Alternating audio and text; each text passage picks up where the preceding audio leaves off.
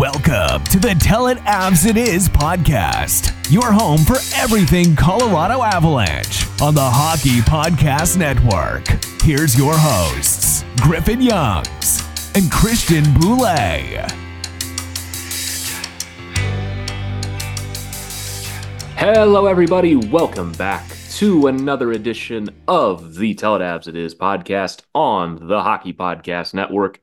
I'm Griffin Youngs, joined by Christian Boulay, as always, as winter break has finally come for the Avalanche after 2 straight wins on home ice. They will head into the All-Star break with a 6-2 win over the Washington Capitals and a 5-1 win over the Los Angeles Kings. You know, I know for the longest time we've kind of been like, oh, this All-Star break's going to be so good for this team. They're finally going to be able to get healthy. I don't really want them to stop playing right now. I was just about to say the same thing, dude, because they're playing just great hockey right now. And even that game against Boston, yeah, they got their, like, the score shows that it was 5-2, but that game was closer than really the score indicated. And right now they're just playing some really good hockey, and Georgiev kind of seems to be in the groove these last 3 games. I don't know, man, that this break is going to be a good thing, but also a pain because they're playing some really good hockey right now. Yeah, looking real great. Nathan MacKinnon is probably played the best 3 consecutive games of his career. It feels pretty close. You know, it's stiff competition for a guy like Nathan MacKinnon, but when you have a 4-point night and you follow that up with a natural hat trick and also a 4-goal game, your second 4-goal game of the season, and then a paltry 2-point night against the Kings to head into the break to regain the lead for the Art Ross Trophy. Nathan MacKinnon has taken this team to a whole nother level. His game's on a whole nother level right now. We're going to talk all about it in this episode, but we'll start with the biggest and kind of out of nowhere news of the last couple of days. Zach Parise, longtime old enemy of the Colorado Avalanche, is now a member of the Colorado Avalanche, signing a deal for the remainder of this season at $825,000 against the cap, and he will make his debut with the team after the All-Star break. So not the reinforcements we saw coming, but reinforcements nonetheless. Zach Parise, Colorado Avalanche. So I'm going to ask you a question for something that I don't know. What was that talk about the whole prorated stuff? So his contract is it $825 against the cap, or is it going to be $325, or is his prorated just what he's going to get paid? This stuff is way above my head. Right. That's why I was hoping you knew, because it's very well known that I'm not the smartest when it comes to that, but I kept seeing that and I was like, wait, is it $825 against the cap, or is it $325? I think the problem is like the contract is not like officially official yet, so not all of the details are out. It's not going to be $825 because that's not how the salary cap works, where it's like you normally are banking salary cap space every day. Except the Avalanche right now are not, because of all the LTIR that they're using with Landeskog and Francouz right now, not Lehkonen anymore because Lehkonen is off LTIR. So I don't know exactly how that works, because the salary cap in the NHL, you need a degree in theoretical astronomic physics to fully understand it. But I don't imagine it will be the full $825 against the cap. And even if it is, the Avs are going to be fine salary cap wise. But once the contract is fully registered and on the books, we'll see. We'll see the full story. Okay. I needed you to explain to me like I was a 5-year-old, and it seems like we're both need someone to explain to us like we're 5-year-olds. But getting back to the point, Zach Parise, longtime Minnesota Wild, an enemy of the Avs for a very long time. It's going to be weird cheering for him. It's just been so ingrained in my peanut-sized brain to hate Zach Parise. So for him to be on the Avs and probably going to play a decent role with this team is going to take some time to get used to. But you know what? And it would take more getting used to if this was the first time. But we've just had like Devin Dubnyk on this team, you signed Kiviranta this season. Like Zach Parise is like, sure, why not? Let's just add another guy to the collection of just former rivals that for some reason this team just loves to add.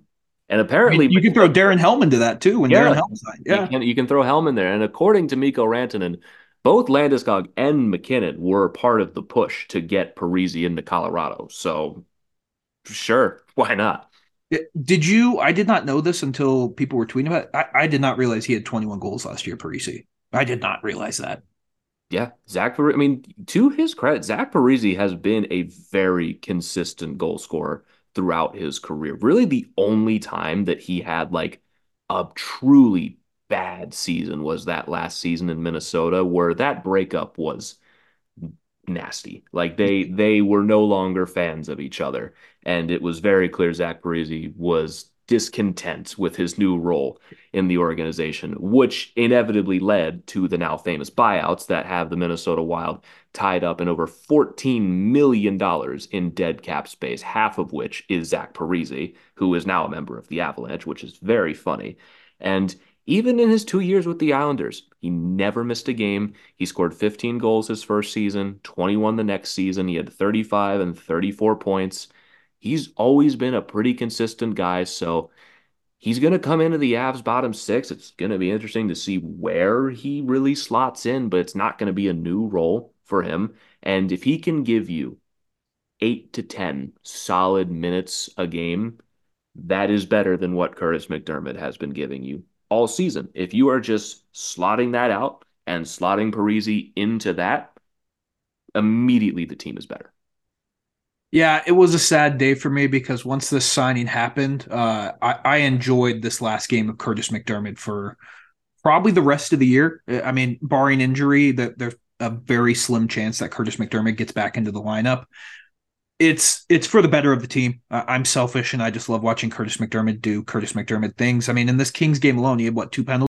Yeah, not a great day to be Curtis McDermott. They signed Zach Parise, and then a couple hours later, McDermott turns in probably his worst performance of the season, which we're now just limbo dancing in hell with the bar when it comes with these performances at this point. And I'm not going to spend a ton of time ragging on Curtis McDermott again. We've done this for 3 years, and I'm so over it that I don't need to have this conversation anymore. But focusing on Zach Parise as a whole, I think it's an interesting option because a 39-year-old is not exactly the first option that comes to mind when you think of improving this Avs team, and all eyes are going to be on if Zach Parise can even move and keep up with this team.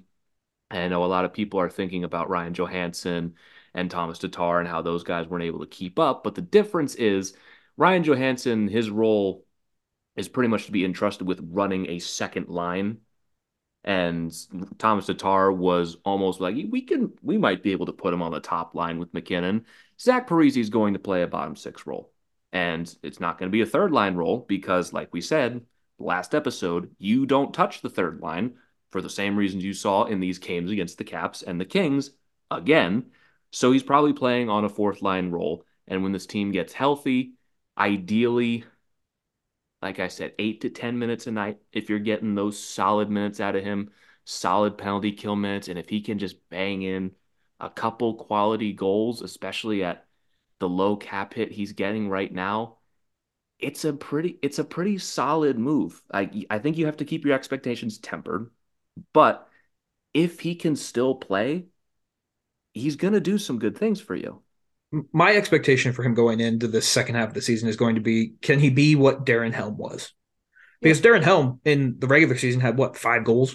Maybe in the regular season. That was a full 82 games. If he can go into the second half of the season, maybe get 2 goals, and then in the playoffs is just a fiend on the fourth line, then that's all we need from him. And it adds way more scoring punch to a fourth line. Like, let's be honest, Yoel Kiviranta hasn't scored in what, 20 games now? I Freddie like Olson. when was the last thing you've noticed from Yoel Kiviranta as of late? Well, I mean, it's like what we talked about with him. He's a good. He does nothing bad, does nothing good. He's Yeah, just he out there. is just a black hole. Like Yes, it's almost like he comes on the ice and you black out until he's off. Like nothing right. happens. You add Parise to that fourth line, and Freddie Olsen hasn't been great offensively, but if you add that fourth line, at least has a scoring option now with Zach Parise, an option. And it wouldn't surprise me if we see him get a couple shifts with like a second line, maybe if he's going hot one night. But if he can give you 8 to 10 minutes of solid hockey, that's really all you need. And I'm excited to see what it's going to be. I'm excited to see what he has left in the tank. I can't say I watched too many Islanders games last year and was like, wow, Zach Parise still has his legs. But if he can just be a decent fourth liner, this is basically just a free trade acquisition. You didn't have to give anything away for it. Right. We always on this show harp on asset management and how the Avs can't do this and that because they don't have picks and they don't want to trade this guy and they don't want to do this and that. Where over the last several deadlines, every team makes a move or they give up a fourth, a fifth round pick to go and get a bottom six player to just round out the lineup. This is kind of what you're doing here, except you're just not giving up a draft pick. I mean, I have my concerns that Parise hasn't played hockey since last season, did not go through training camp, has not skated with this team at all, and is going to take a while to acclimate with the team and with the system and everything. Like that's I think the biggest concern here. But in terms of asset management, you're not giving up a pick, like I said. And let's say he's a total bust, doesn't have it anymore, can't keep up. It's a low cap hit. Again, third time in the last minute I've said this, you didn't give up a draft pick or anything for that. And you put him on waivers or you bench him. And at the end of the day, you tried and no harm, no foul at the end of the day. This is not the only move they're going to make. They're still going to make moves.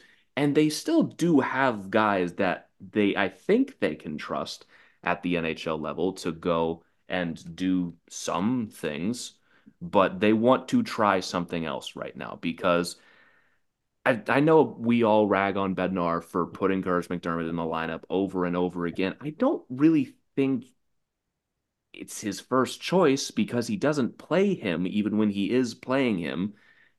They want to try something else. They want to see if they can squeeze the actual last bit of hockey that Zach Parise has left out of him for 9 minutes a game. Yeah, I'm excited to see what it's going to be because it is, at least now you have a fourth line you can go out there and trust. And they aren't going to be constantly where it feels like they're just pinned in the defensive zone. Like Zach Parise is going to be able to help with that team. And my expectations for him are not that high. I mean, I've kind of learned I'm not going to get burned like I did with Thomas Tatar. Like if he's coming here and just provide 9-10 minutes and take like a minute off of McKinnon and Rantanen's times, I'm cool with that. That's really all we need. And you just add more depth at this forward position, which we know is going to be absolutely massive when you get to the playoffs. It just plain out is. So the more forwards, the better. And we know the salary cap doesn't count in the playoffs. So if you're carrying 15 forwards with you, it gives Bednar options going into the playoffs. So I think it's a good signing. I am a little surprised that he did sign with the Avs. There was some smoke to it last week. I feel like there were some tweets going out about that he was ramping back up and the Avs were on his list, but I did not expect him to come here. So I'm still a little surprised by it. When you sent me the tweet from the Avs saying that he was signing with the Avs, I didn't know how to feel about it, but as time's passed, it's been probably like 6-7 hours since the news came out. I think it's just going to be a good, solid depth forward option. I'm not expecting, if he scores 4 goals in this last 40 games, that's a win in my books. Yeah, I mean, the rumors came out from Michael Russo earlier in the week. It was weird because it came like 14 minutes into his podcast. Wasn't anything that like he tweeted out personally or anything like that. He also mentioned that Boston and the Islanders, of course, were in on it. But if you're Parise, you're 39, you've been to one Stanley Cup final. That was over 10 years ago. You got a pretty good shot to win with this Avs team. And they probably feel like that he has a role that he can help out in. And to even counter my own point earlier of him starting late in the season and if that's going to hurt him, for a 39-year-old, it might help to play only 33 regular season games instead of 82. He's going to have fresh legs, man. He's going to have as fresh of legs as you can have at 39. I love how we say that. And me and you are both I'm in my late 20s. You're in your early 20s. He's in better physical shape than we will ever be in our entire lives. But because he's 39 playing professional, you're like, I don't know, man. His legs may not be able to handle it.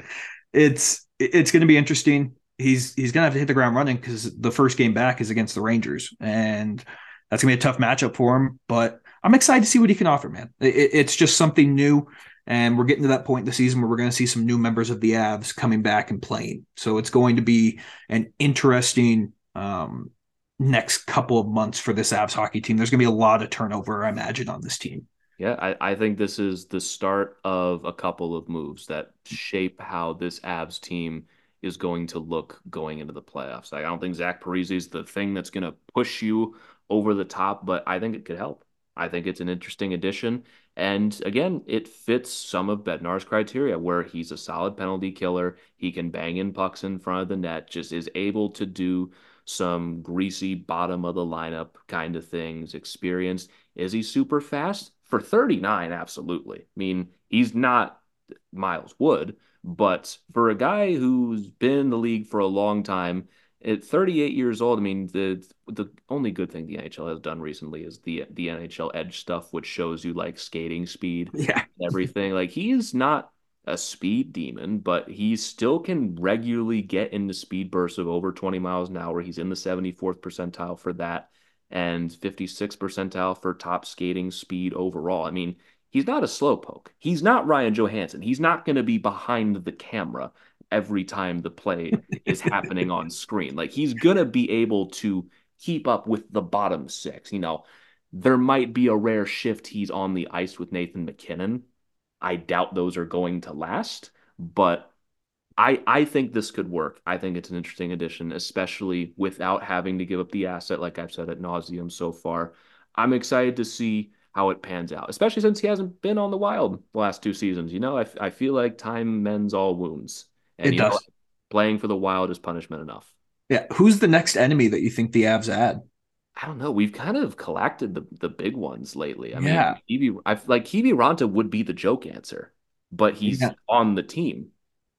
Like, it's not Jordan Bennington. I think that's a bridge too far for this team to That cross. would be funny if we got Binnington near the end of his career. I don't know if there is like maybe like But it's Flurry, dude. Like, we yeah. had this conversation. Yeah, but he's your enemy. He's only was on the Wild for a couple of years. Yeah, My he's like your personal enemy. It'll be. I don't know who the next one's going to be. It's going to be fun. Who's But who's like an upcoming UFA on like a rival team that we could pick off? what's is Keegan Colasar a free agent after this year? You know who it is? Who? It's Joe Pavelski. Yeah, Jesus, that would be the perfect villain arc if he came to the Avs. It's his final year. He is an upcoming UFA.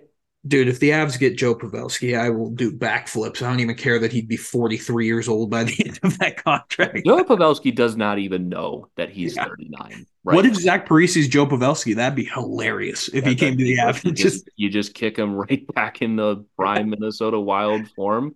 That'd be it, fantastic. it is wild because you forget how good Zach Parise was. Like there was a reason he got signed to that massive Oh contract. yeah, I mean Like he's like that contract is historic. It was him and Ryan Suter signing those contracts was the last bastion of illegal as fuck contracts. yes, Like you can see why they don't exist anymore because it's still going and still has massive ramifications. And the GM who signed it took another job, fucked over that team so hard, and is now out of the league. who And was the?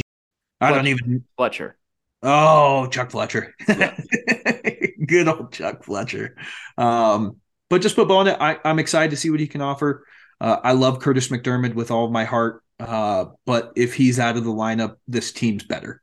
So Parisi gets on the ice, it will be good. And I don't know. I just feel like the Avs have a really good first, third, fourth, and 2/3 of the second line. Like this team is almost complete. They are almost there where you could say this is a Stanley Cup favorite, but they're just missing that huge piece in that second line center. yeah. Which they have to address. They're not going to address that They here, were.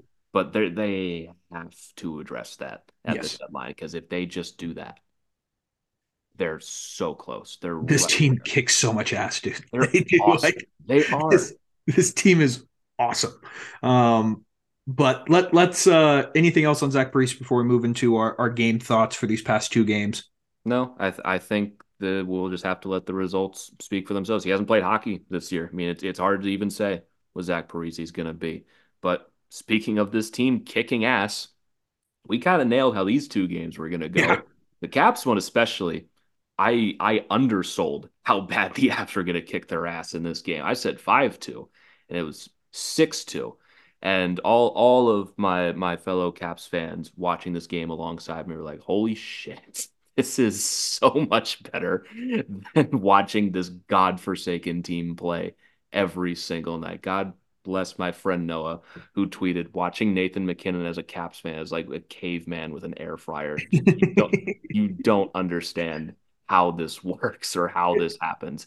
Nathan MacKinnon, a natural hat trick, the first since Joe Sakic in 2004 to do that for this team. It's been a long time since a natural hat trick. Finishes it off with a 4-goal night, his second 4-goal night of the season, which has not happened in the NHL since the 07-08 season when Alex Ovechkin did it, who was front row. Greatest goal scorer of all time. Yeah, greatest goal scorer of all time, also front row to watch Nathan MacKinnon go do that in this game. And this is not at all detracting from Nathan MacKinnon, his performance in this game, one of the most dominant performances of his life. The Caps had a very bold strategy of just leaving him wide open on those 2 power plays to start the game. I don't know what the hell was the plan for this game for the Caps. The Avs kicked them up and down the ice. They looked like they were playing a high school team.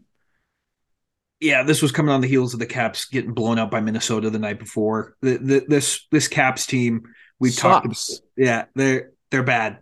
And Charlie Lindgren has been great this year. He looked terrible in this game. And He Nathan got MacKinnon left out to dry. Yeah. He was a soaking wet shirt hanging out on a clothes dryer. He had what's he doing on any of these goals kind of thing. MacKinnon cross ice pass wide open 2 separate times on a power play and all alone on a 2-on-1 breakaway. Like he is just lying in a puddle of his own tears after every game. The fact that he has a 929 before this game with this team in front of him should have him as the third member of the Hart conversation. It's not even close. It was a really crazy game. And Charlie Lindgren's been good all year. I think we both were surprised that they went Kemper the night before in Minnesota. I honestly think if Lindgren plays in Minnesota, they probably win that game.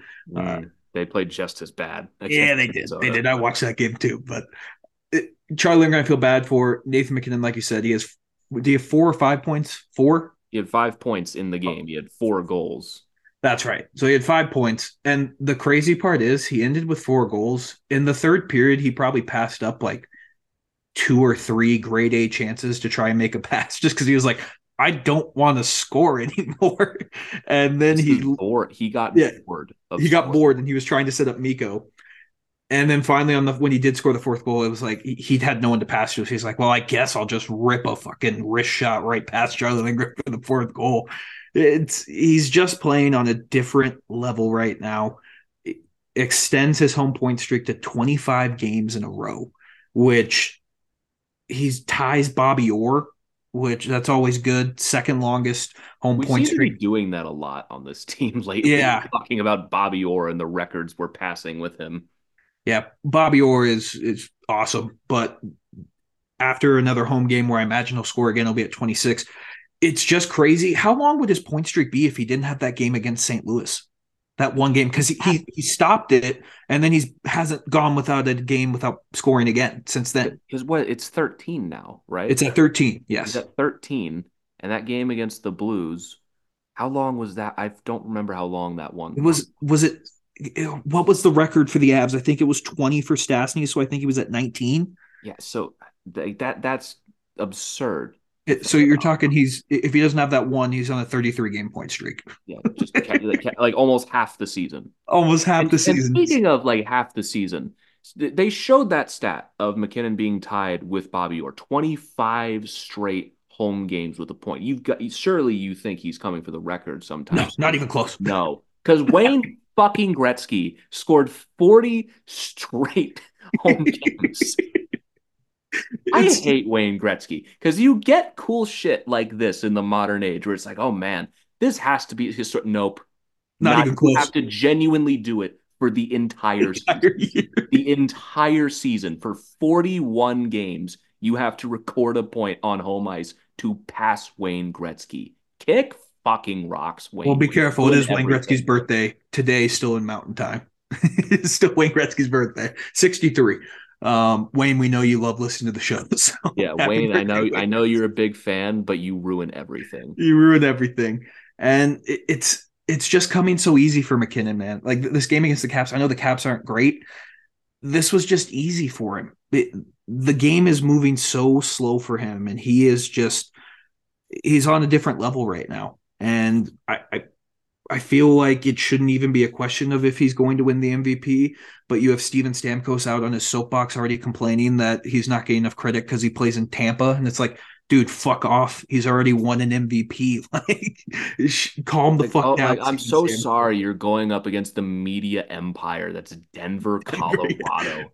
Kick us, rocks, you us white. and our like 5 local reporters who cover the team. Like Right. that media agenda is so Like, crazy. oh, he's not in a big market. Does this team ever stop crying? That's what I'm My just about to say, God. dude. Like for a team that has 2 Stanley Cups, one of the most dominant runs in the modern salary cap era, they whine more than any team I have ever seen.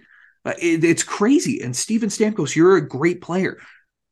Why are you Oh, getting in front of the media? worry about your contracts coming up right now and how they don't even want to re-sign you before you start pumping Nikita Kucherov's Right. tires. And I just love it because you got Stamkos getting asked that. And then when McKinnon gets asked it by Evan, he just laughs and goes, well, I've never won it before. So I don't know what it feels He like. doesn't even care. He's not He even doesn't thinking care. about it. He just wants to win hockey games. And you know Nikita Kucherov's bothered right now Yes, by this. very He's never much so. said it publicly, but you know he's pissed off right now because he's playing great. All Nikita credit to Kucherov Nikita is the Kucherov. second best player in the NHL right now. Yeah, He's the second best player in the he's NHL. playing great right now. It is not an insult to say he is not the Hart winner because Nathan McKinnon has just been that unbelievably dominant. To rob him for a third time would require an investigation. There is no fucking way you can take it from him this year. And he won't let you because it's not going to be a decision at the end of the year. Everyone who's still a holdout and pointing at Kucherov and the percentage of goals and everything, which didn't matter last time McKinnon was in this conversation, I would add, by the way. So it shouldn't matter this time either, but people will always find an excuse. But I'm telling you, McKinnon is going to put distance on this. And also, Tampa has to worry about making the playoffs first before Yes. they can ever worry about having the Hart conversation again. But McKinnon's going to put distance on this. And I think he is going to be pretty ahead of Kucherov in points by the end of the season. I'm not saying by like 20, but it's going to be pretty clear cut when this team continues to go on the run that they're on. McKinnon's going to shatter all of his personal bests. Yeah, And I just loved. There was a tweet I can't remember off the top of my head, but it was like Kucherov has had 41 points in his last like 35 games, and he lost ground in the points race to McKinnon. It's like I'm scoring over a point per game, and you have been passed. yeah, it's ridiculous, dude. He is just playing at such an unreal level. I'm really hoping he can sustain it. It's not a question if he sustains it. It's just if McKinnon can stay healthy, the Hart Trophy's his. Yeah. And he Right, keeps Nathan McKinnon has people throwing their bras on the ice. Tell me and when thongs Nikita, and yeah, thongs, their bro. bras and thongs on the ice. Tell me when Nikita Kucherov does that, and I will entertain this conversation. Yeah. And the craziest part about it, he's up to 30 goals now too. Like he's not out of the race for the Rocket. I know Austin Matthews has a huge lead on that, but the way McKinnon's going, and we know what happens when the calendar hits January and February for McKinnon, the goal streaks he goes on. It's not out of the question for him to win the Rocket. Currently on. Like, this is what we were saying. McKinnon was scoring like at a reasonable superstar rate for the entire season so far.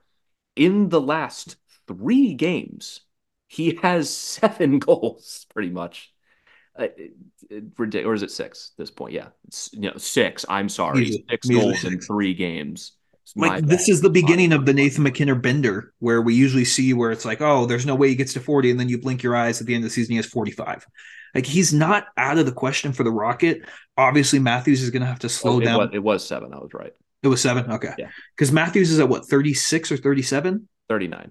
39. Jesus Christ, fucking A. Good for Austin Matthews. There is a chance that he can catch that. There is a chance. I'd give it a 2% chance, but he's going to make it closer than we want. And just overall, man, he is playing at a level we've never seen him play before, which is crazy to say when he's been one of the best players on planet Earth for the past 7 years. Yeah, and that's why the Not main 7 years. Whoa, whoa, whoa, whoa, whoa. Like 4 years. that just Sorry. that just went right over my head. I didn't even Yeah. register that. But the main point I want anyone to take away from this episode is what we are witnessing right now. I know that like everyone's screaming at you, don't take it for granted. Nathan McKinnon is special, but really sit down and comprehend what we are witnessing right now because there's going to be a day where Nathan McKinnon no longer plays for this team. This era of the Avalanche is inevitably over. It's going to be down years, and then great players are going to come back, and maybe they'll win some championships and some awards. Like, there's going to be eras of this team. There will never be another Nathan McKinnon who does things the way that he does it, where the game just slows down for him and becomes easy against the best players on earth. Like, I rag on the Caps every time they're brought up. Those are still professionals. Those are still guys who have played hockey since they're 5 years old, and he's making them look stupid every time he's on the ice. And still following his post game routine down to the T after Did every. you see what Bednar said after that? Yeah, where That was crazy to me that the that team's just like, we'll be whole an hour late because McKinnon just wants to ride the bike and work out yeah, after. like that Like, whole interview was just fascinating. And what are they going to do? Argue? yeah. You can't argue with it. It's like, I love how Bednar's like, yeah, now some guys just do it with him. And it's like, well, yeah, when the best Yeah, player in the world is doing that, you kind of have to do it with him. like And but like that's my point where it's like this man has won his Stanley Cup, is right now until the end of the season has the highest cap hit in the NHL, and is playing like he is a fringe roster player fighting for his life, just always wants to be better, always looking for things to improve, always looking to be at the top of his game. And over the last, like you said, 4 seasons, we have seen this guy grow from elite to generational. And that is a term that I think gets thrown around too much, where people look to call a superstar generational. Like Nikita Kucherov is elite, superstar, one of the best players in the world. That is not what I would define as generational. Generational is Sidney Crosby and Alex Ovechkin. And honestly, for that era, end of the list. I don't really think like maybe Patrick Kane. I think Kane's in the conversation. Kane's But in the that's conversation. that's my point. He's in the Yes. conversation. Crosby, Ovechkin, done deal. Kane, absolutely in that conversation, but he's not plastered up there. That's the bar. Generational is what Connor McDavid and Nathan McKinnon do. Those And Kale are the McCarr. kind, yeah, and Kale McCarr. But even the fact that that's even a whole thing, like that's a Yeah. whole other can of worms that I don't even want to open right now with just how ridiculous that idea is.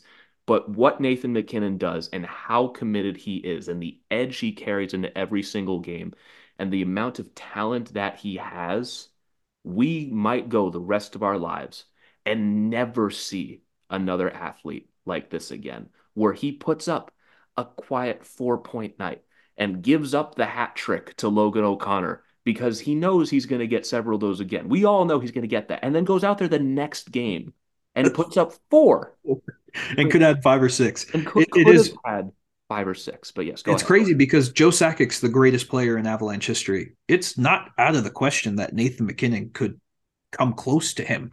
And Joe Sakic's a first ballot Hall of Famer, probably one of the top I, 25 players of all time. Like Nathan McKinnon's on the path to be just as good as Joe Sakic. And that is, if I would have told like my dad, who was an Av season ticket holder from the very beginning, that there would be a player 30 years later who would be just as good as Joe Sakic, he would have laughed in my face. But there is a realistic possibility that if McKinnon keeps this up, he's going to come close to Joe Sakic. yeah, Nathan McKinnon has done everything in his power to be better than Joe Sakic. And if he finishes up his career with a heart at the end of the season, maybe another one before his time's done, and Art Ross maybe somewhere along the way, and hopefully a couple more titles. It's too early but that conversation will be had. And there is also a real chance it might not be a question. That's what I'm saying. Yeah. It's crazy to think that. It's crazy to think that because Joe Sakic is Joe fucking Sakic. Joe Sakic is the Avalanche. Yes, he has 600 and something goals. Like he is just an absurd hockey player. And Nathan MacKinnon is going by the end of his career. If it keeps going this way, we're going to look back and be like, maybe it could be a legitimate debate. And the crazy thing about MacKinnon is like he's 28. Like you've got time. Like you've got several good years left in this guy. But also, this might be his best. We might go through the rest of Nathan MacKinnon's career and see him do ridiculous things and have 100-point seasons and win more cups.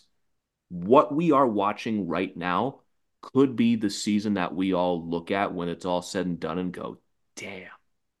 He really did that shit. Like Ovi had that season where he scored 65 goals and he was elite for the rest of his career until now. But that's the one you look at where he's like, damn, he really scored 65 goals in a season. And with Sidney Crosby, when you go and look back at the end of his career, it's like, man, he really went and did that shit in his prime where he just takes over games the way he does.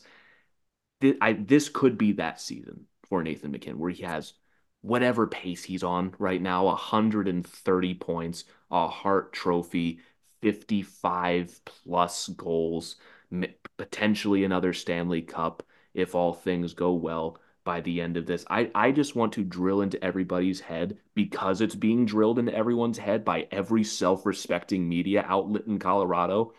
Do not take this for granted. This is like, oh, that's just what MacKinnon does. Because we've been doing that the last couple episodes. It's like, that's just what he does. 5 points, what he does. Appreciate this. It's unbelievable. Unbelievable to have this kind of athlete play for your organization because this carries a standard, not just through the rest of the lineup, for generations. You have a standard to live up to because that's what Joe Sakic did. He set the standard for this organization, and Nathan MacKinnon, if nothing else, is continuing that legacy. Continuing it, no be good. To detract from the Nathan MacKinnon talk, are we sure Ovi's going to break Wayne Gretzky's goal scoring record? You don't need to do this, right? Like I'm having such a good time right now. Like I just went on such a heartfelt, bottom of my heart rant about how much I appreciate Nathan MacKinnon, and you're just going to throw that in my face. Like I mean. Like it seemed like it was for sure, but there were some times last night where he passed up slap shots, and I was like, "What the fuck is Ovi doing, man?" Like, he has what 6 goals this year? He's why are you doing? He's got 8. First of all, give him a little bit of credit, but like, why are you doing this to me? What the fuck I just have to ask because we talk about it. He's the greatest goal scorer of all time, and Father Time gets everyone, but it's weird to see Ovi not be at like 15, 20 goals. And he still needs what, like 60 to pass Gretzky? Yes, I think 69. So let's say he finishes this year with 20, which, I mean, we'll have to see if he can even get to 20. He'd have to get hot for that. Yeah. Like, how many years does he have left on his contract? 2 after this? He has 2 years after this one. All right. Maybe this is just an off season. It's going to be tight. It seemed like it was going to be a slam dunk, and now you're like, oh, this maybe was time's catching up. The worst thing that could have happened. I mean, he went from 48 to 24 in the shortened season in 45 games, which is not that bad. And then he had another 50-goal season and 42 last year, and right now he is on pace for 15. What's his shooting percentage right now? Probably like 0. It was so weird because there were multiple times in this game that he was set up for the one-timer and he tried to do a slap pass to Tom Wilson like twice. And it's like, that's Ovi's spot, is that slap shot. That's what the whole power play's put around. And he's just passing it up. And I'm cheering for Ovi to break it because I don't think there'll ever be another player who comes close to this record. But you have to wonder, like, he's slowing down a little bit. Is he going to be able to catch this record? He is shooting at 5.4%, which is 9% less than last season. Okay. So there will be some correction maybe. And if he gets up to 7 or 8, he can get there. But it's just weird, man. It's weird because we've talked about it. Like, this is basically like 2% a Cap show because you're a Caps fan and you were born and raised in the DC area. It's just weird to see him struggle to score. And he looks slow, man. He looks really fucking slow out there. I don't know what happened, but it's just like it all went. Yeah. Like I don't know what it was. I don't know if there's just no center to set him up anymore, but he's got 3 power play goals on the That's season. crazy. And like he's got I think like an empty net goal or two in there. And like I think like one really, really lucky goal against the Penguins a couple of weeks ago in Pittsburgh. It's been brutal to watch. Like this cap season, it sucks because they're And it's not. crazy that they're even in playoff consideration right now because they can't score the fucking puck, dude. They're offensively, this team is trash. And the Avs gave them two. Dylan Strome had two goals. Oh, Ryan Strome? Dylan Strome. He had 2 goals. And the first one, Georgiev, if he doesn't go and play the puck, that's an icing. And then the second was just a beautiful passing play. Other than that, I don't remember a dangerous opportunity for the Caps in that entire game. No, I mean the first 10 minutes was a slog fest because the Avs just looked a little rusty after having a 3 day break, and the Caps had a shot advantage, which I watched the Caps broadcast for this game because it's blacked out on ESPN when they're here, and they rode that for the whole game. It's like, well, the Caps look good in the first 10 minutes. Like, what can they take away from this absolute domination? And the sad thing is, Dylan Strome is the leading point scorer and goal scorer on this team with 30 points. Oof. And 18 goals. And Alex Ovechkin is second in 29 with 29 points. Yeah, this team can't score. The Avs took care of business against them. And then the other part we have to talk about in this game, sorry to put that Ovechkin thought into your brain. That was mean, especially for you at almost coming up on 1 a.m. in the East Coast. Like it's 1 a.m. Like I'm legitimately like sacrificing so much energy right now. And you're just gonna throw that at me. Yeah, just like I'm throwing sorry. the negative Do you shit want out to do there. the do you want to do the rest of the show? Like No, I'm good. I need you here. There was a crazy part in this game that he gets distracted from Nathan MacKinnon having 5 points. Mikko Rantanen also had 5 points in this game, and he's fifth in the league in scoring right now. Like, Mikko Rantanen is quietly going to have just a phenomenal season. And we talked about in the last episode where it's like, are we just too hard on Mikko? Like he's having another great year, 5 points in this game. And like I said, he was in the top 5 in points in the NHL. Which is he fourth now? He's fourth. That's just absurd, dude. And it's good for Mikko Rantanen. He needs to keep. I think he likes kind of being forgotten about in this game. But 5 points for him. And I don't know what else to say other than Mikko is playing some good hockey.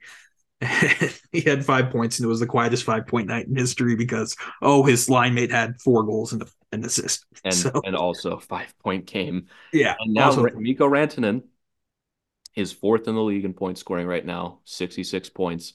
Only people ahead of him: David Pastrnak, Nikita Kucherov, and Nathan MacKinnon. MacKinnon, who is in first with 84 points. In first. Yeah, 64 points would be leading most teams, and he just happens to. He has double Dylan Strome, who is the Caps' leading point scorer. Yeah, he has more than double. What'd they say on the broadcast tonight during the Kings game? That I think it's I forget who was the leading scorer for the Kings. They have like 42, and it's like, yeah, Nathan MacKinnon has 82. It's not even close. So really, I know you have one game of these two done, so you only have to do this one more time this year, where you have to watch your two favorite teams play. This was outside of not having Ovi score, this was a perfect result where MacKinnon dominates this game as much as he did, and the Avs blew them out as badly as they did because it's good for the Avs to have big wins like that. MacKinnon helps the Hart propaganda, and it makes Caps management closer to realizing that this team is fucking done. Yeah. That there is nothing left, and it is stupid to not trade anything that isn't nailed down. Like it's over. This team sucks. I said it from the first game of the season. This team sucks. I watched them on my birthday in person and went, this team is terrible. They're not doing anything, and they got goaltending for half a season, and we're barely hanging around the playoffs. And Scott Carberry, Carberry. Why did I call him Scott Carberry? That's not his name. I don't know why. I don't know. I made that up at the beginning of the season. But yeah, Coach Carberry said before the Minnesota game, we have to enter playoff mode now because we're going to see what this team is. Well, we found out, didn't we? They got blown out by Minnesota and blown out in Colorado, and it's done. They're bad. They're done. So other big story in that last point on this Caps game before we move on to the Kings game. Bo Byram and Arturi Lehkonen returned to the lineup. Bo looked okay. Lecky looked like he was getting his legs underneath him. But I did want to ask you this question because it's tough. Arturi Lehkonen is too good to be playing with Ryan Johansson and Andrew Cogliano. I'm sorry. Like I know you can't break up what you have with the top line, but you got to figure out a way to get Arturi Lehkonen more minutes with better players. Yeah. Like he's just too good. I'm watching him play in these past 2 games, and even though he's returning from an injury, it's like he is way above the skill level of his other line mates. Hey everybody, hope you've been enjoying this episode so far. Interrupting to bring you a word from our sponsor at DraftKings Sportsbook. We know hockey games move fast, but with DraftKings Sportsbook, an official sports betting partner of the NHL, you can score faster than anything happening on the ice. This week, new customers can bet $5 and get $200 instantly in bonus bets. The Avalanche have been rolling lately as we get to the second half of this season. If you want to put your money where your mouth is as a fan, you can get in on the action with DraftKings Sportsbook. Again, $5 and get $200 instantly in bonus bets. So what are you waiting for? Download the DraftKings Sportsbook app now and use promo code THPN to get access to this offer of $5 on any NHL game and get $200 instantly in bonus bets. Only on DraftKings Sportsbook with code THPN. The crown is yours. If you have a gambling problem, call 1-800-GAMBLER or visit www.1800gambler.net. And now, back to the episode. Yeah, it's not even a conversation really that you need to put him with better players, but also he did just come back. You got to ease him into the lineup and everything. But it's also like Arturi Lehkonen with total rusty legs will skate laps around Ryan Johansson. Right, and Andrew Cogliano's having a good year. He's playing good, but you just watch him in these 2 games, and you're like, Arturi Lehkonen is way better than anyone else on the line. Cogliano is a 4th liner. He is a 4th line penalty killing forward, and putting him with Arturi Lehkonen does it like that's not a thing. Like that's that was my biggest takeaway. I watched this. I'm like, why is Lecky playing with these guys? And it's tough because you can't break up those 2 lines ahead of them right now. You just can't. No. Like Duran's playing well enough, and we've seen when you move Duran down, he's not as effective because it helps playing with Nathan MacKinnon and Mikko Rantanen. But it poses the question, like, what are you going to do? Like Arturi Lehkonen is too good to be playing 3rd line minutes. He's just too good. Yeah, like he's just the cast off right now where you're putting him there, hoping that you can get something out of Ryan Johansson. Like he's just a sacrificial lamb because, like you said, how do you touch the top 6 right now? You can't. You don't touch Wood, Colton, O'Connor because again, Logan O'Connor in this game has just figured out how to score at an unbelievable level. Like he's not just tapping in pucks; he's sniping shit. And you get Miles Wood and Colton doing all the right things to set him up. Like, again, you don't touch it. And with MacKinnon scoring what he is, what are you going to do? Put Lehkonen with him? I mean, maybe. That might just be fucking awesome. But are you bumping Drouin off of that after how well their chemistry has developed over the last little bit? I mean, for Lehkonen, it might just be just waiting until this team does something about their situation and maybe until Val's back before he has a line. It's just crazy, man, because we have just gotten so used to without playing with him. And then in these first 2 games back, you watch him out, then you're like, this dude is way too good to be playing 3rd line right now. Right. He is just too talented to be playing with Ryan Johansson and Andrew Cogliano. It's just plain and simple. But you can't touch the top 6 right now. And when you get back Val and hopefully a 2nd line center, that's your 2nd line, which is going to kick ass. But right now, it's almost like you're playing with Lecky on like you have like locks on him for right now. He's just like he gets 12 minutes and that's it for right now. But in those 12 minutes, you're just looking at him like this dude is so much better than the 3rd line. Yeah, like he is the 3rd line entirely right now. Anything that happens with that line is going to be driven entirely through him. Like he hasn't played in 2.5 months, and he's out there just right back to old Lehkonen. And it's like you said, it's a shame that he has no one on the ice with him at the same time. Like he's so back, and he's going to be such a big contributor for this team down the stretch. I can't wait to see what he's going to do. Yeah, it's just it worries me. Not worries me, but it's just like you're watching this and you're just like, this is something's off on this. Like it's that meme where it's the 3 dragons, and one of them looks normal, and that's Lehkonen, and the other two are making silly faces at Cogliano and Johansson. Yeah. But it's going to be tough to see until he gets back fully. I just don't know what Bednar's going to do. It's a good problem to have to figure out who's going to get bumped down, but it's weird watching that. And then, did you also see the contract that Owen Tippett just signed? I did. I mean, it's expensive, but I don't hate it for I 8. don't hate it, but I think him and Lehkonen are very similar players, and Lehkonen's making $2 million less. I said it when the contract was signed. This Lekanen contract is so fucking good. You have 3 more years of him at 4.5. Yeah, it's crazy, dude. It's Because I think Owen Tippett's been ridiculous. great, but I think him and Lehkonen are very similar players, and Lehkonen's making $2 million less than him. You got 4.5 with the cup tax. He signed that after we won. Absurd, How dude. is it not 6? I still can't believe that's a real contract that we signed. I know there was a couple deals after we won, like the Manson deal. It might have seemed a little expensive. You got Dude, Cogliano. I don't know, man. Josh Manson is kind of playing up to his contract value this year. I know. It's so great. Like Cogliano and Helm got like a little above 2 million, and that made people upset. But I don't know, man. Lekanen contract's great. Josh Manson, he came back healthy. And It's what do you know? amazing what He happens when starts you're not playing at 25%. like, bro, it's amazing what you can do when you can turn. Right. I pinched my neck in my sleep last night, and I'm on a shoot today, like trying to film stuff. I can't turn. Like you don't realize how much that affects you. Right. And that's just like at my neck. Like I'm not paralyzed. Like Josh Manson couldn't move last year in the playoffs. Is going out there and playing playoff hockey. No wonder he didn't look good.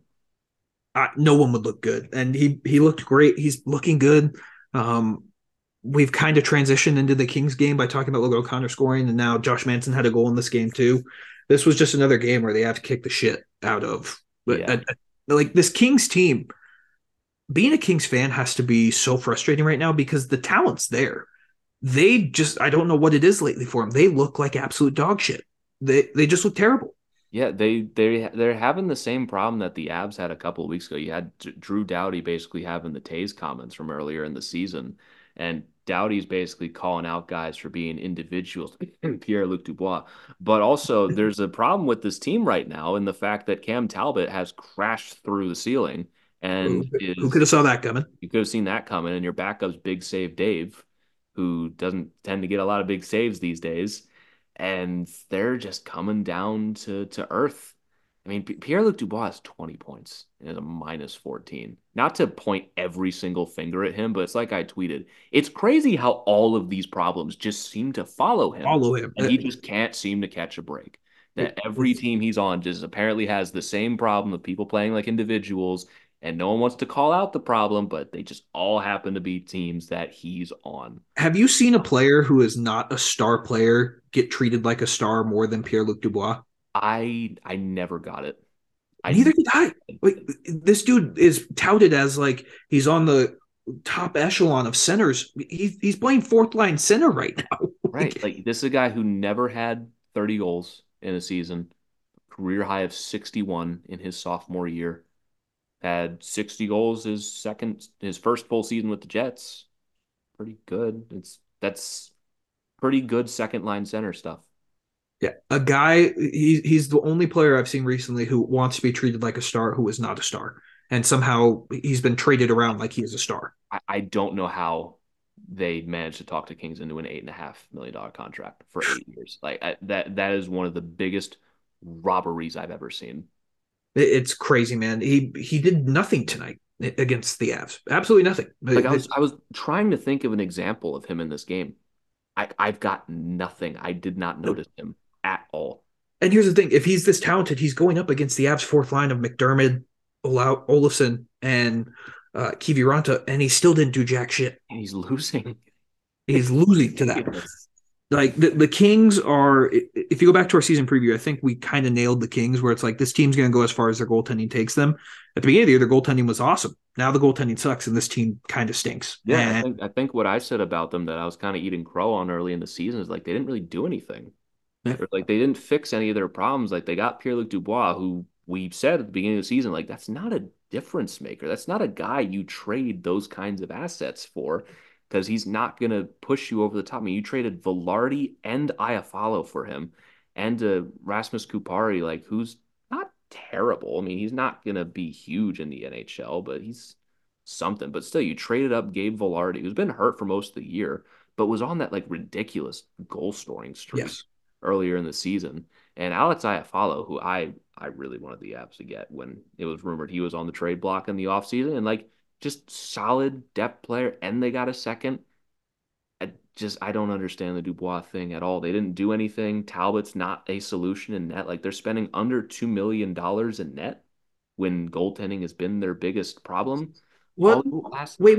Isn't there another team in that division who like kind of did the same thing and it's just not worked out for them? Oh, that's right. The Edmonton Oilers. Ken Holland tried to do that with like not paying a goaltender. It doesn't work out. You need a goaltender to win in the NHL. Right. And then the Oilers developed a goalie, and now they have Stuart Skinner, who sucked to begin the season and is now passable. And now they're about to break the winning streak record. It's ridiculous. But I mean, there's not much to take away for the Avs in this game because everyone was just good in this game for the Avs. I thought Alexander Georgiev had one of his better games of the year. Ends with a 963 save percentage. The one goal he allowed. It's tough because I honestly think if Logan O'Connor doesn't break his stick, I don't think the Kings score on that. But Logan O'Connor breaks his stick, and Kevin Fiala, who's still I love Kevin Fiala the way he plays. He is an awesome player. Rips one. But other than that, Georgiev made some huge saves. That breakaway on Fiala in the second period when it was 3-1 after the Avs just had a double minor power play where one of the worst power plays of the year. And he makes a huge breakaway save. Like I kind of hate that the All-Star break's coming for Georgiev too, because these past couple games, Georgiev has looked better. Yeah. And I loved the interview they had with him about the All-Star game because we nailed it exactly. Like he had plans with his girlfriend to go to Mexico, and he had to call her and be like, "Hey, we're going to Toronto for the All-Star game." Like he looked pissed the entire time. Everyone's pissed. Not to go on the All-Star rant again, but everyone's pissed about having to go the All-Star game. And for Georgiev, getting back to the point in this game, this and the Caps game, he looked like he had a little bit of his swagger back. Yeah. Some of these where he's flashing out the glove and pulling it back down. And like he looked solid. He looked sturdy in his net because it's just over the last few months, he's just seemed twitchy. He seemed nervous. Like every time there's a scoring chance, he like braces himself down and is like almost shaking every time a puck comes at him. And these breakaways happens, he's just moving back in his crease, tracking the puck, and is just in the right positions, making the right plays, didn't get down on himself when the one goal goes in, finishes this game with a 963 save percentage. Like if you're getting this kind of Georgiev, that's probably your biggest problem of the season, just outside of second line center. And that is probably not probably, that is horrible news for the rest of the league. If you're getting 9-10 from Georgiev for the rest of the season, it genuinely might be over for everybody. Well, and the Avs are the highest scoring team in the NHL. So if they just get halfway solid goaltending, they're going to win 90% of the games. Yeah, just on that point real quick. The Avs lost 3 games the entire month of January. I'm just going to list off the goals they scored in every single game. Bear with me here. 5, 5, 4, 4, 3, 5, 3, 7, 2, 7, 6, 5. If you just get goaltending a little bit, you're done. Like if you're scoring at that rate, you're done. It's wrapped up. Well, and that's the thing when you get into the playoffs. We know the offense isn't going to be as great because that's just playoff hockey. The goaltending is what's going to win it. So if you can get 9-15, 9-20 from Georgiev in the playoffs, this team it's over. Like this is going to be a very dangerous team. Other thoughts about this Kings game? I don't know what's gotten into Logan O'Connor. We talked about it a little bit, but he's now at 13 goals. He's going to hit 20 goals this year. He's going to hit 20 goals. It's just he might hit 20 before the end of February. Yeah, the way he's going right now, he is just firing the puck, and he looks great. That roaring 20s line there, you just don't touch it. Just Bednar, you just that's you're good. That line works perfectly. They're going to score massive goals in the playoffs. And Ross Colton is heating up too, man. The goal scoring is going to start coming from him, but he's getting points. He's going to start scoring here soon. Yeah, I'm not concerned about anything with that line right now. Nope. Like Logan O'Connor, the 2 goals he scored in this game. The first one, like, do you want to save on that? Probably, but that's a bar down shot from Logan O'Connor from distance. Like, that's amazing. And Miles Wood digging out that puck on the boards after Ross Colton takes it away from Drew Doughty and O'Connor's wide open in the slot. I mean, you can't teach that kind of chemistry with No, these guys. Like they're just such a perfect fit for each other. And Logan O'Connor, the fact that he's the finisher right now, it's funny. you just throw your hands up. Like, why do we even bother watching the sport and trying to predict it sometimes when just Logan O'Connor bursts onto the scene like this and just over the course of the offseason develops like elite sniper skills and is now probably inevitably going to price himself out of here by the time next season, get himself like a $4.5 million contract. He's very much on the Barclay Goodrow track to get that type of contract. That's how good he's been. And he's young, like he's not old. Yep. Like he's only been in the league a couple of years. He's 20, he's not young, he's 27. But like he's in his prime right now. And is he going to sustain this pace where he has a hat trick and 2 games later follows it up with 2 more goals? Maybe. No. I don't know. You never He's know. playing, maybe. But I mean, the fact that you're getting anything from him is phenomenal. And he's at 13 goals. He could finish with 0 goals the rest of the season, and you're perfectly satisfied with the offense he's given you the rest of this year. Perfectly satisfied. That line kicks so much ass. We talked about Josh Manson, the way he's playing. And Cale Makar just casually gets another goal. And they flashed a stat on there. His point per game has gone up every year he's been in the league. He's on pace for 103 fucking points this year. That's how I feel like we have not talked about Cale Makar enough. He's on pace to shatter his career high and have 100 points. It just the things with this team right now are so ridiculous. You don't have time to talk about all of them. If we like sat down for an entire episode and tried to break down everything that's just incredible about this team, we'd be here for 5 straight hours and have to break it into multiple parts. Like it's ridiculous with this team and Cale Makar. Like we had the Nathan McKinnon conversation, and Cale Makar is just that on defense. Like you just have both. You just have 2 generational players. Like we're talking about McKinnon might be better than Joe Sakic one day. Cale Makar, we've said this a million times, could go down. He has the potential to be the best to ever do it at his position at the end of the day. It's a mountain to climb. I'm not saying that's a done deal right now, but with his trajectory, he's already got a cup. He's already got a Norris. He might win either one by the time of this season's over. Like, and he is only 25 years old and is already the leading point scorer and goal scorer for a defenseman in Avalanche history. Like his records are going to be untouchable on this team. You give him 10 more years, untouchable. No one will ever sniff it.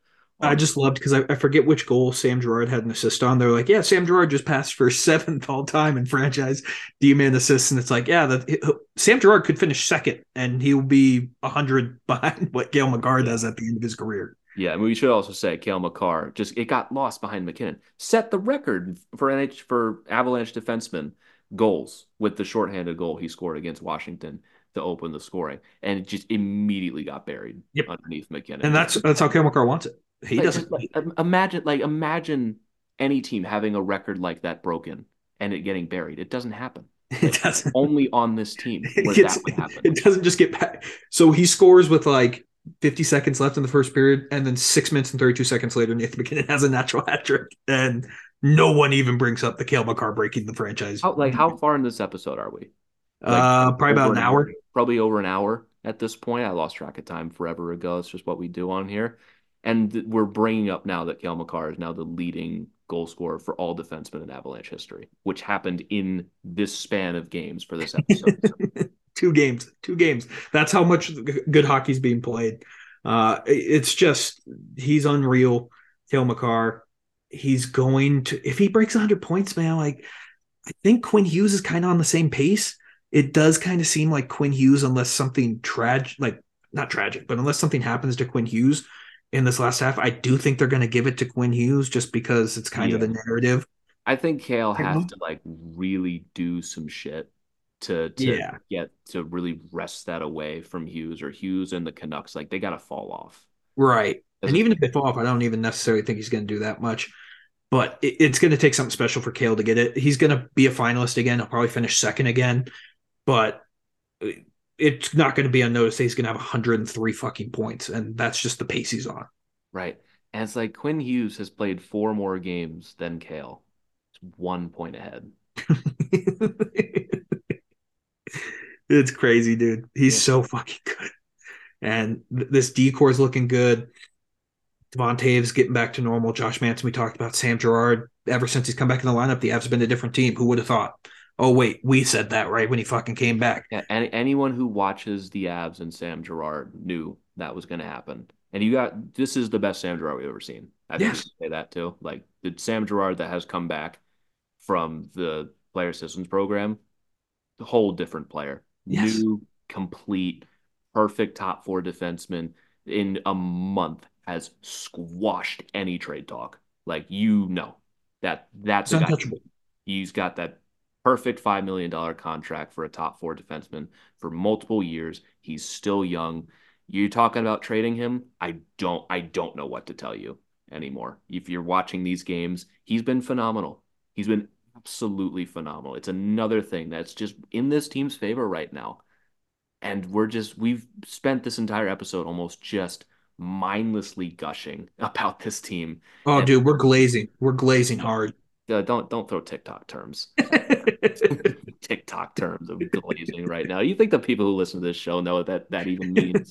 You I'm are trying to stay chronic. hip and cool, man. You are chronically online. That's another word. It's good. It's just this team is only going to get better too when you add hopefully Val before the end of the year. Right. We've just been missing Val for the Yeah, last couple of games. just a 20 goal scorer having Yeah. the best year of his career. Here's the stat I wanted to do about McKinnon that I found earlier. Nikita Kucherov scored 3 points 7 times in his past 19 games. He has lost ground in the scoring NHL race to Nathan McKinnon, and Nathan McKinnon has 5 more points in that span, 41-36. What was the goal? Like the Avalanche have been around for almost 30 years at this point in Colorado, and they never had a 4 point game or a Four four goal game. four goal game. And McKinnon did it twice in 16 games this year. It's ridiculous, Yeah. man. This team's really good. They're still a piece away. I'm not ready to say they're cup favorites, that they're a piece away. And it's a glaring piece, but Chris McFarland's going to do his best to fill that. And this team you have to, it reiterates the point that we've talked about so long on the show for the past 2 months. If you don't take a chance with the way this team is playing, you will look back on this and forever wonder why you squandered this opportunity. This will be a wasted chance, especially like because like, oh well, they can't win without Landeskog. He might come back. Like, not to put that idea in everyone's head again, but when this team gets to the playoffs, it's a thing that is being floated out there that it's not impossible for Landeskog to return in the playoffs. You already have other fan bases bringing it up, like, oh, here he is. He's going to come off LTIR and be ready for game 1 of the playoffs. I don't care what they think. If he comes back for game 1 of the playoffs, it's Fuck it. it's over for all of you if Dave Landeskog comes back for the playoffs after we make the additions we make at the deadline. I don't give a shit what anyone says, like, oh, they cheated or whatever. Tampa, Vegas, it's been done multiple times at this point, and Landeskog missed the entirety of last year. I do not want to hear it. Yeah, don't want to hear it. He's missed 2 straight years. Yeah, So he's not played a regular season game. We're approaching 2 years since he's played a regular season game. suck it. And that's what I'd say. But it goes back to that Chris McFarland. I know you're going to. I don't think it's a question of if he's going to, it's just when. He's going to add to this team. He is. They can't. Last year, you saw they tried their best, but I think we all can agree that team wasn't going to win a cup that year. They just weren't good enough. I think they tried to fill in the gaps as best they could and just see how far their elite talent could take them, and they almost got him out of the round. I mean, McKinnon Almost got him out of the round. were unbelievable, but there was literally nothing else there, and they still almost like went on a mini run with Yes. even that. This So team, this league is wide open. wide. There is no top dog right now. It is all everyone just going back and forth. And Edmonton's won 15 in a row, and everyone thinks they're at the top of the league. Like we've had like seven different teams be top dog at several different points of this season. If the Avs go and fix their second line center problem and just get someone that's usable, it doesn't even need to be Elias Dude, if Lindholm. this team had JT Compher right now at second line center, they would be ridiculous. Even if it was second half Comfer from Yeah. last season, at least he could play. Like at least he was able to keep up at a certain point. Like even with that, this team would be undoubtedly the cup favorites. If they just get someone who fits the scheme and can play, they're the cup favorites. And if Georgiev's giving them 9-10, like average goaltending, they've got something here. Like there's always been the pieces this season for there to be something here. Just two guys have not worked out with Thomas Tatar and Ryan Johansson. You got three guys that have been home runs. Jonathan Drouin, Miles Wood, Ross Colton have all been great additions to this team. Logan O'Connor's developed into something special, and you still got the trade deadline to really fix some of these issues. And you've got guys who've stepped up big for you. Sam Malinsky has been a big saving grace for this And he team. got sent down to the minors today. That's how the decor is looking right now. You're able to send Sam Malinsky down to the minors. Well, I mean, It's the All-Star break, and they want him to keep playing. But you have 7 viable NHL defensemen right now, and the Avs are in a good spot. I'm bummed the break's coming, but I'm also like, man, a week and a half off for this team. They may just come back and just not lose a game the second half of the season. Yeah, like there are the ingredients here for something special. And it's just I'm not even nervous about Brian Johansson or like if he's going to get traded. He is. Yeah. Like there's no way that management they've done the things that they've had for the last several seasons and they look at this team and go, "Yeah, we're just gonna run ahead with that." There is too real of a chance here. The league is too wide open this year. Like who's your biggest threat in the West? Winnipeg? Dallas, Yeah, Vegas. You can't pick one. yeah, I mean it's They're all Winnipeg and good. Vancouver, and Vancouver, like none of those guys have playoff experience. Like I feel good going against them. It, it's Right. it's wide open. All of them are good, but they're not great. No, It's you look at their all superstar wide talent. open. The Avs superstar talent beats their superstar talent any day of the week. Yeah, it's all wide open right now. If this team, I've probably said it a million straight episodes, they are right there. If they just add that one last piece, They're perfect. they're there. They're there. There's no reason for them to not win. No reason. But I don't have anything else about these 2 games. I know we have a couple mailbags to end the show. So let's wrap it up because we are approaching 2 a.m. East Coast time for Griffin, and he does have to work. So let's get to the mailbag because we could probably go on for another hour if we wanted to. But let's wrap up the show because I need to get you to sleep because you do have work. Yes. Yes, we do. So let's start and wrap it up with the mailbag questions. As I filibuster as I try to open it again. But let's start with a question from Katie asking, going back to our Cale Makar conversation, does it feel like Cale Makar is just coasting through this season? His numbers are great, but it feels like he's on autopilot. I'd love to see him put a little more edge and intensity into his effort. That would really blow the lid off this season with McKinnon's production as well. I have some thoughts on this, but I'll let you go first. I have some thoughts on it too. I do think we take for granted just how good Cale Makar is that it looks like he's coasting. The physicality for him hasn't been there this year, where like you haven't seen Cale Makar lay the big hit. I think that's kind of by design because he got banged up last year and he was banged up majority of the year. I would rather have him not be physical in the regular season and save it all for the postseason. That personally, I agree with the point she's making. That it does look like he's coasting, but like he's on pace for 103 points. Like, he's the best defenseman on planet Earth.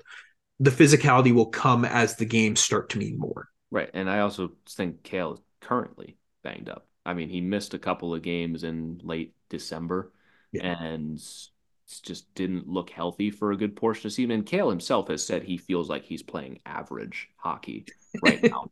which is ridiculous. Like I think saying he's coasting is harsh, but it's much like Mikko Rantanen, where it's like there is still another level to be reached. I think it's just Cale Makar has not had the wow factor this season. I think that's more what this is pointing to, where it's like Cale Makar at his absolute peak. You sit back and watch. You're like, I don't even understand what I'm. It's like watching McKinnon right now. Yeah, it's like watching McKinnon just on defense. Like, I don't even understand what I'm supposed to be watching right now. Like, I'm watching the game be revolutionized before my eyes on defense. And Cale has been a top 3 defenseman this season. It's crazy. It's funny that a player, when they're this good, can have an average season and still be one of the best players on planet Earth. I do think that's just the bar. Like, the bar for Cale is so high. He set it so high that anything that could be holding him back, it makes it feel like it's not living up to that expectation that we've got for him. I'm not saying this person's being unfair or stupid or anything like that, but it's not technically incorrect. But it also is just how good Cale Makar is, that he can play like this and have people being like, well, I think there's still more you can get from him. Because you're right, there is still a little more you can get from him while he's also still doing insanely ridiculous shit like this. I think he's gotten a lot better over the last several games. There was a stretch this season where it's like, dude, what the hell are you doing on some of these plays, kind of thing? I think that's kind of by design too. I think he's saving it for the games that matter. And Cale Makar is one of those players that when he turns it on, he's unstoppable. So I would rather, if this is him coasting, I say with air quotations, sign me up for that, because I'll take that all day, man. Yeah, I'd take it too. But moving on to the next question, because I do want to kind of get through these. This one coming from Adam. What need should the Avs address before the deadline? Trading for a 2C or getting a more reliable backup goalie? And what pieces or draft picks would you be willing to trade away for that need? And I appreciate the question. And trade deadline talk is right around the corner. And I feel like this is a little all-encompassing. Yes, we could go on for an hour. Just keep it short and sweet. Yes to both, and everything is on the table. Yes. Anything that is not like an essential, like the superstars, I'd say roster players are pretty much like outside of Johansson, obviously. Anything that's not nailed to the ground is available for the Avs, and we will do all of that talk next week, because there's no Avs hockey to talk about. So that's going to be probably an episode or two during the break. So instead of answering your full question here, I'll do you one better. We'll have an episode for you next week where we'll ramble about that entire topic for 2 hours. How's that sound? I mean, I don't know if they want that, but we'll see. People love trade deadline talk. They start talking about it in October, kind of thing. I mean, so I'm looking forward to that. I think that'll be fun. We could start putting our lists together and start getting some ideas together. But just to answer the question, is trading for a 2C or a more reliable backup goalie more important? Yes. The only just 2C is the thing holding this team back because it's out there every night. So long as Georgiev stays healthy, he is load bearing on this team. Whereas you'll survive, but if something happens to him, we're fucked. It's over. And you might still be fucked with a backup goalie instead of Georgiev anyway. But still, getting a 2C and Georgiev staying healthy, this team wins it all, in my opinion. And getting a decent backup goalie for Georgiev helps, but it doesn't push the team over the top, if that makes sense. Yeah, agreed. Right. But it's not to say you don't need a backup goalie, because you do need a backup. You don't have a backup goalie. You need someone to play games who's not named Alex Georgiev. But in terms of the playoffs, it's 2C. Yes. Agreed. So moving on, this one from Daniel. If hats are 3 goals, what should be thrown for 4 goals? Well, I think we started to get an idea after McKinnon had 4 goals. It's not always PG. Yeah, there's some bras and some underwear thrown on there, which I think is awesome. Like, that is, I don't know. Do they have like the National Lacrosse League in Baltimore, like the indoor one?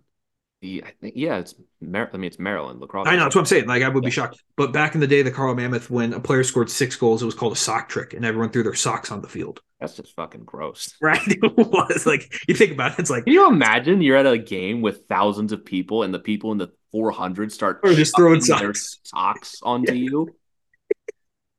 That's what they used to do in the NLL. I don't know what you do for a fourth one. The bra is pretty funny. I loved Megan from DMVR's tweet that was like a $50 bra thrown on the ice, and it's like, yeah, I mean, That's dedication. That is dedication. I think we've talked about this before, but I'm of the mind where I love my hats too much, and I love I don't think I could throw a hat for a hat trick. I think for 4, I'd save it for that. If I see a 4-goal game, I have actually, but if I see a 4-goal game, I think I'd lose the hat for that.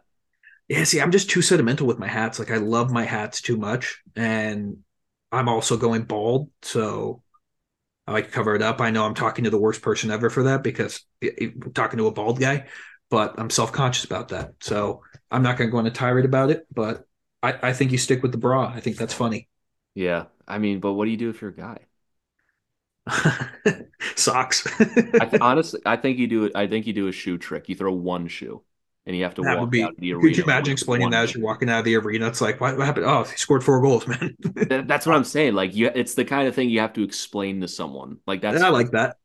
everyone it like you Matt because the Capital One Arena right in front of it, right in front of the entrance is like a theater, like a Shakespeare thing. Yeah. Can you imagine like someone walking out of that and seeing this mass exodus of people all wearing one shoe? Like what the they'd be fuck like, is what going on? cult are these guys in? Right? Like what the fuck is going on here? They have to sacrifice something. Yeah.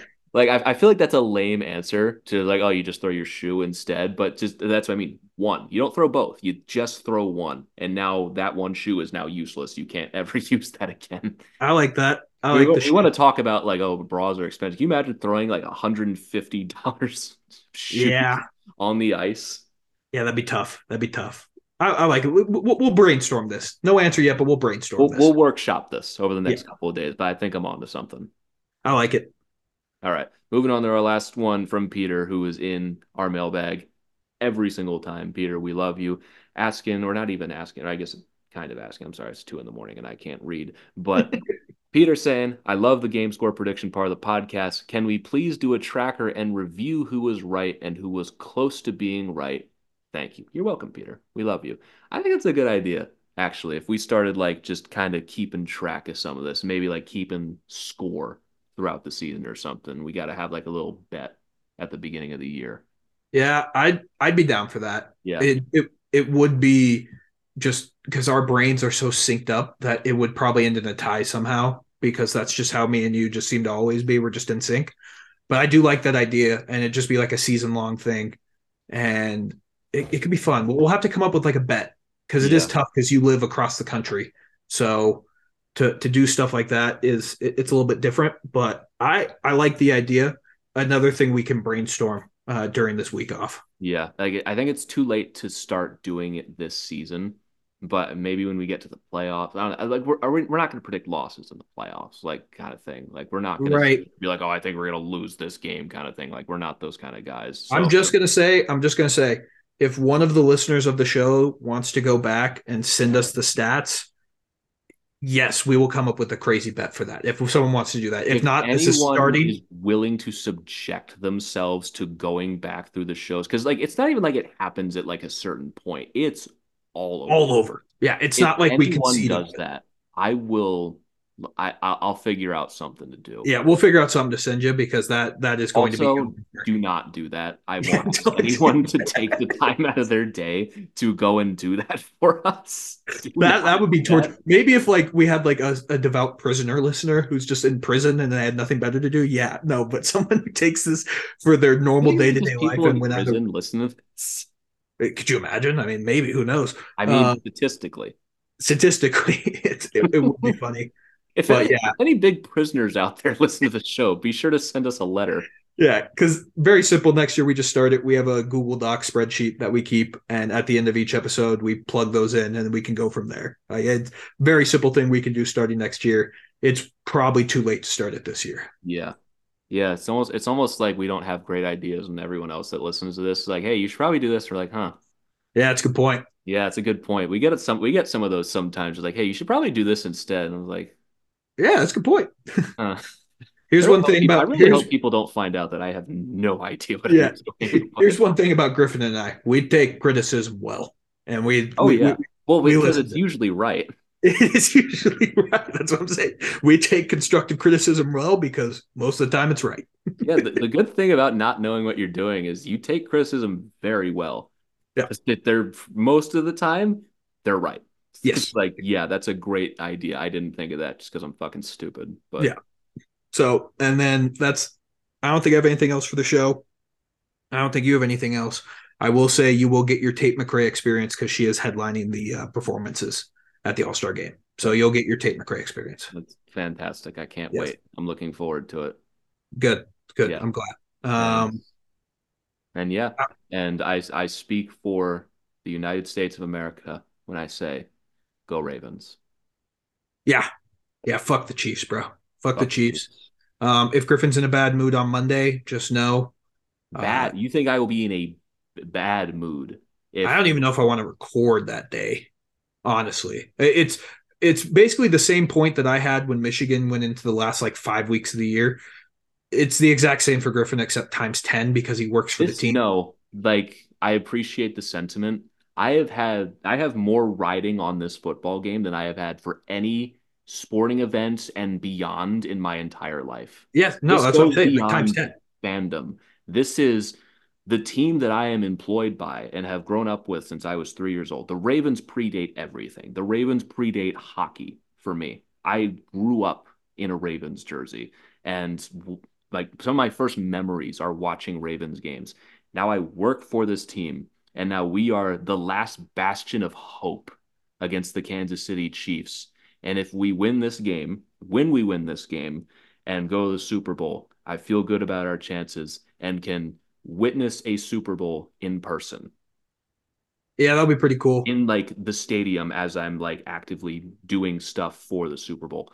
There is more riding on this game than anything. Yeah, it's a big deal. It's also kind of cheating how many like people the Ravens are bringing out. Like Ray Lewis will be there. Ed Reed's going to It's be the, there. it's the Avengers of Baltimore. Yeah, You got it's Ray not Lewis. fair. Like I'm just gonna straight up be a shill right now and just straight up promote this game. You got Ray Lewis and Ed Reed that are gonna be running out of the tunnel. You got Terrell Suggs is gonna be there. Jonathan Ogden's gonna be the captain of the game. Anquan Bolden's gonna be there. Michael Phelps is gonna be there as well. I mean, it's like if you're from Maryland at all and of like a D-list celebrity or greater, they're gonna be there. This is without question the biggest game for the Ravens outside of a Super Bowl ever. With like this is bigger than any game You know previous. what's funny about this whole thing is the way we view the Chiefs is probably how people view the Avs. I don't know if we're there yet. We're not tied to like Taylor Swift and Jackson True. Holmes or anything like that. You know, like True. there are some villains on the Kansas City Chiefs. I mean, what McKinnon just eats like chickpea pasta. Yeah, I don't know. It's just we need the Ravens to win and fuck the Chiefs. Fuck Kansas City. Fuck Patrick Mahomes. I actually do kind of like Taylor Swift and Travis Kelsey, but fuck the Chiefs outside of them. But we will not be allowing that in the Super Bowl. No, no No, chance. we need to No take chance. back our sport. This Yes. has gone on long enough. Yeah. So Go Ravens. keep me in your thoughts and prayers. I will be in one of the nests for the game and witnessing the madness unfold in person. This is the most anticipated sporting event probably of my life. Yep. Go Ravens. Go Lions. And let's go to bed. That is the best idea you've had all day. Let's go to bed. It is 1:38 a.m. Eastern time. I have been up since 5:30 in the morning. Yeah. That is a fantastic idea. Yeah. So shout out Zach Parise because Griffin would not have recorded this episode if Zach Parise was I was inside. I was catatonic. Yeah. Like I got home from this thing I was at for 12 hours and I was like, dog, there's no way. And then the Zach Parise thing comes through and I just had to take a deep breath and just be like, I gotta do it. I gotta nut up and do it. I'm gonna say something that's probably gonna make you mad. I slept until like 10:30 today. Fuck you. Really don't even talk to me. We're ending it here. Thank you all so very much for tuning in to another edition of the Tell It Abs It Is podcast on the Hockey Podcast Network. You can use promo code Tell It Abs It Is on SeatGeek for $20 off your first order of $50 or more. If you want to follow us, you can follow me at GYoungsNHL. If you want to follow Christian, his stuff's in the description. I'm not saying it. If you want to follow the show, you can follow it at Tell It Abs It Is. But again, thank you all so very much for tuning in, and we will catch you all next time. But until then, let's go Abs.